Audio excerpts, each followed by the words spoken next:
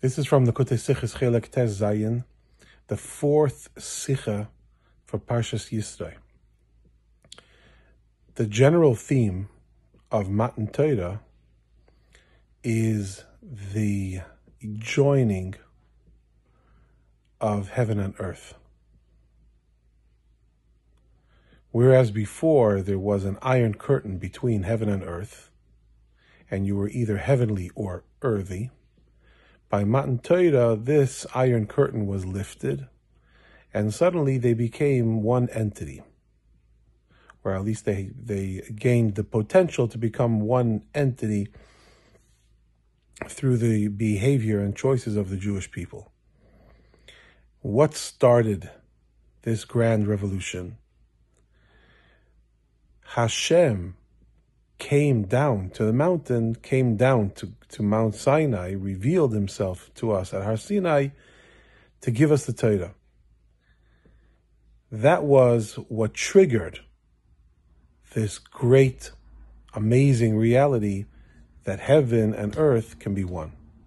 The fact that Hashem came down to the mountain, on the mountain.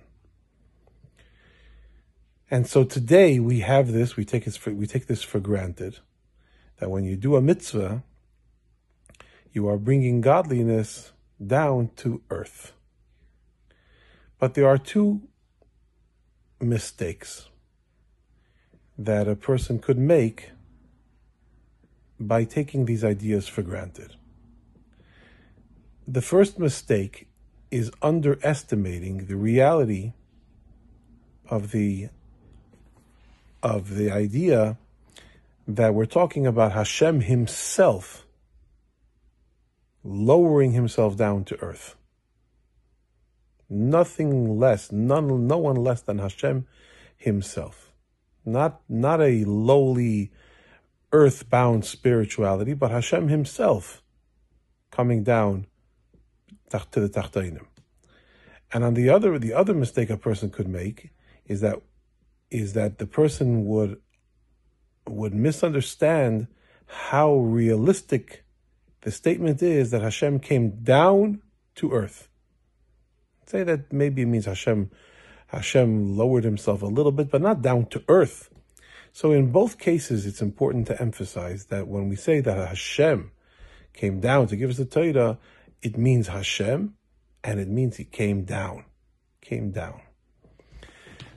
These two concepts are emphasized uniquely in two different psukim.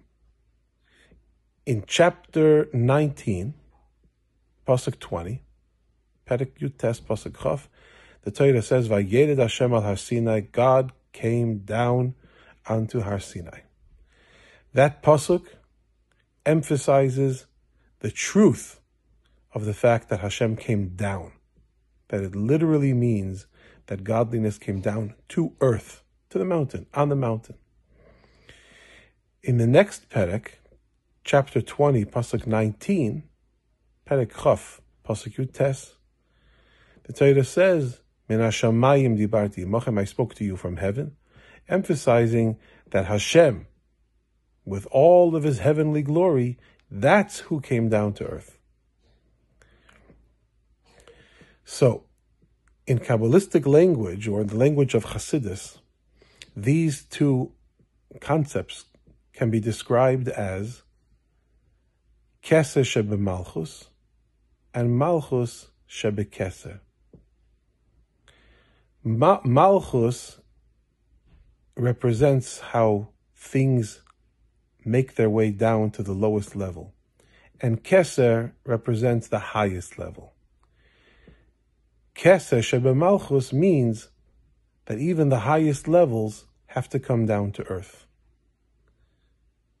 Malchus shebe Keser means that even those things that come all the way down to earth, we have to remember that we're talking about Keser, the highest spiritual level.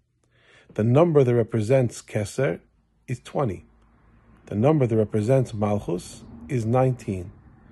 And that's why these two psukim are chapter 19, pasuk 20, and chapter 20, pasuk 19.